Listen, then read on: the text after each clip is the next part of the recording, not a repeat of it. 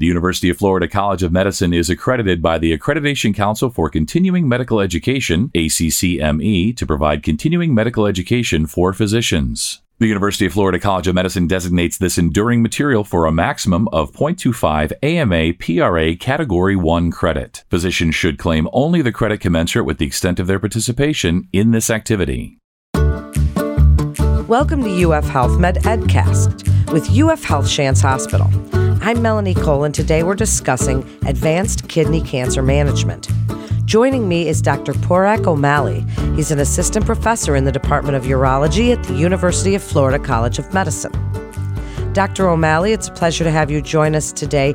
Tell us a little bit, before we get into some of the treatment options, tell us a little bit about the prevalence of kidney cancer. What have you been seeing in the trends lately?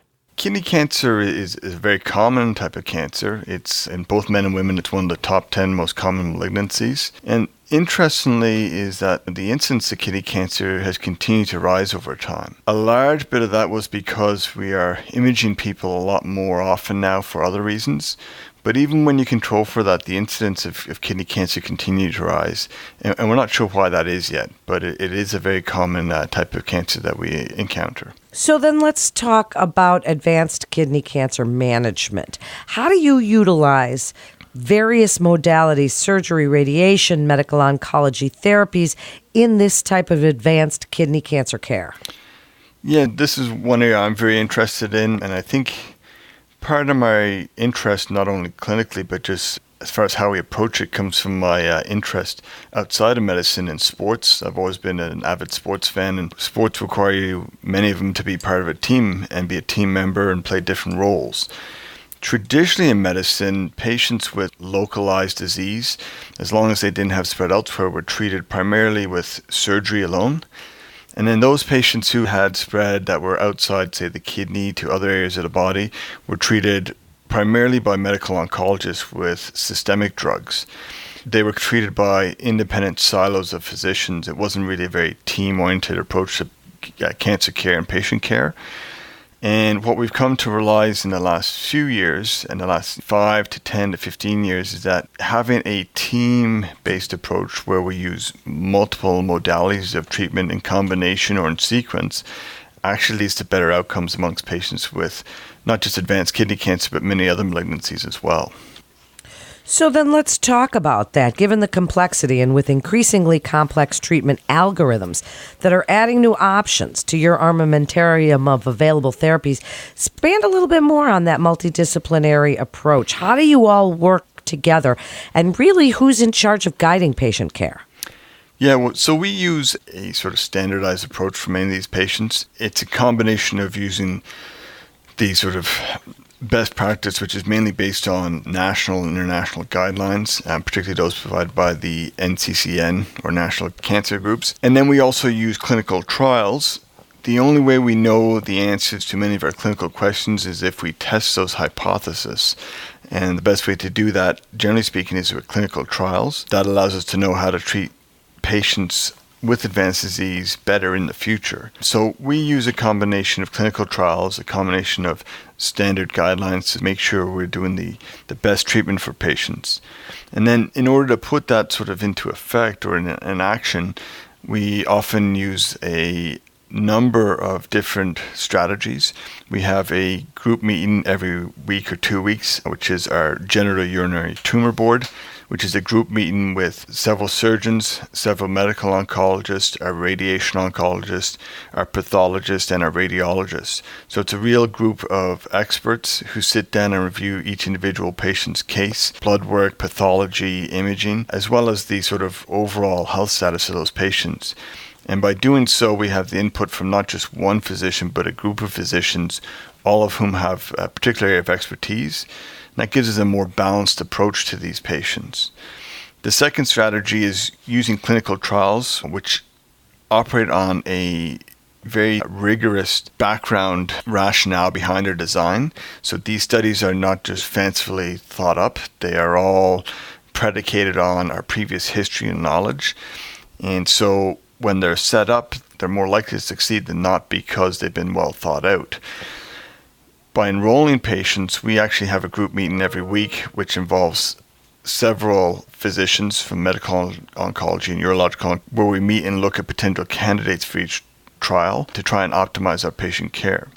So by using those combination of strategies, we find we can really tailor care to patients individually, but also optimize the sort of multimodal treatment of these patients. So then how do you envision that your research and these clinical trials you're discussing translating to patient care? What do you see happening? Yeah, one of the most exciting things that's happened in oncology as a whole has been the advent of immunotherapy. Immunotherapy is a form of systemic therapy. The most common type of systemic therapy many people are familiar with, of course, is chemo. But chemo is like a nuclear bomb. It destroys everything, including the healthy cells. And the immunotherapy obviously has a more specific or targeted approach where it harnesses your body's immune system to attack these cancer cells. We've seen with the use of these in a number of malignancies a more durable and impressive response than we have with some traditional agents. And we started using these a lot more in kidney cancer.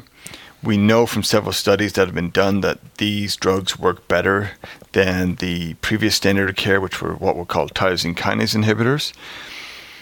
And with this group of drugs, these tyrosine kinase inhibitors, for instance, we used to see patients who had larger, more advanced malignancies that had not spread elsewhere, but we knew were at high risk for having a recurrence, anywhere from 30 to 65% chance of having a recurrence.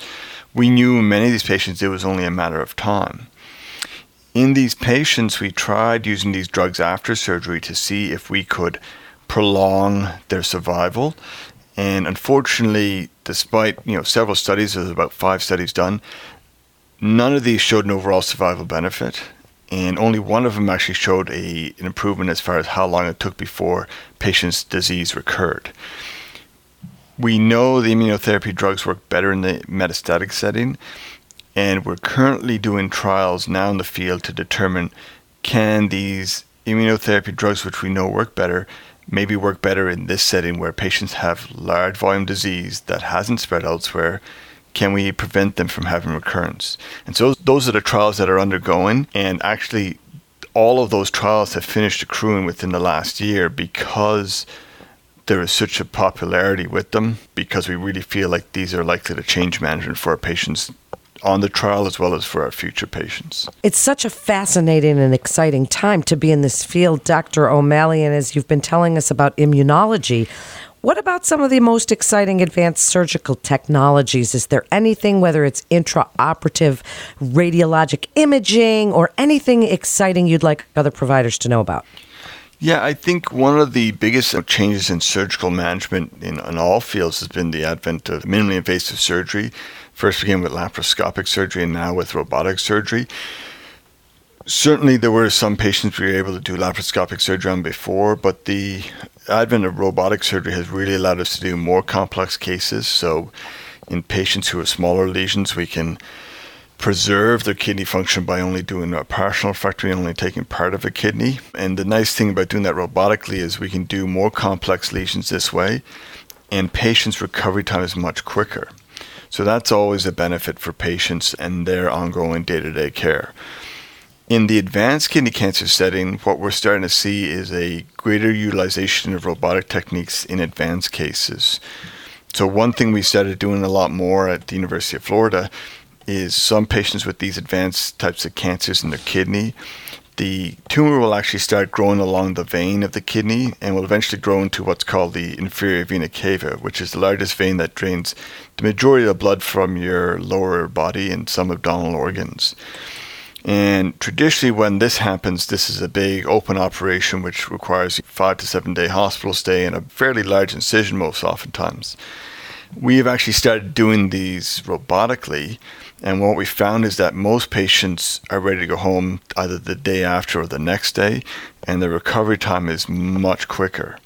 So it allows patients not only to get back to what they like doing quicker, it leads to less of a disruption in the quality of life, and it allows them to potentially go on to other therapies should they require them quicker. So we've seen a big change in how long patients are needing to recover with using this technology.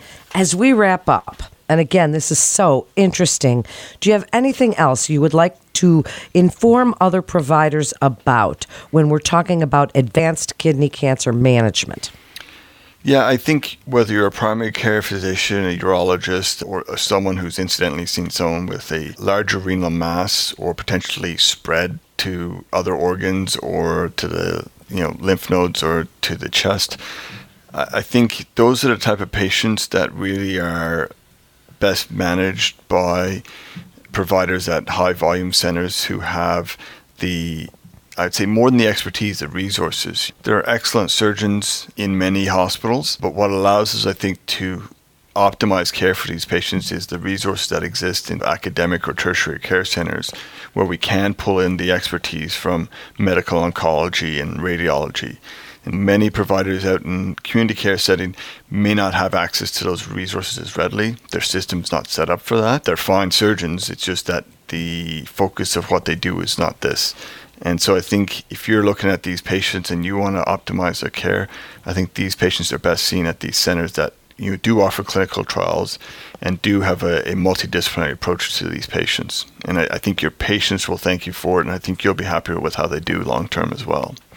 Great information. Dr. O'Malley, thank you so much for joining us today. And to refer your patient or to listen to more podcasts from our experts, please visit ufhealth.org/medmatters. That concludes today's episode of UF Health Med Edcast with UF Health Shands Hospital. Please remember to subscribe, rate, and review this podcast and all the other UF Health Shands Hospital podcasts. I'm Melanie Cole.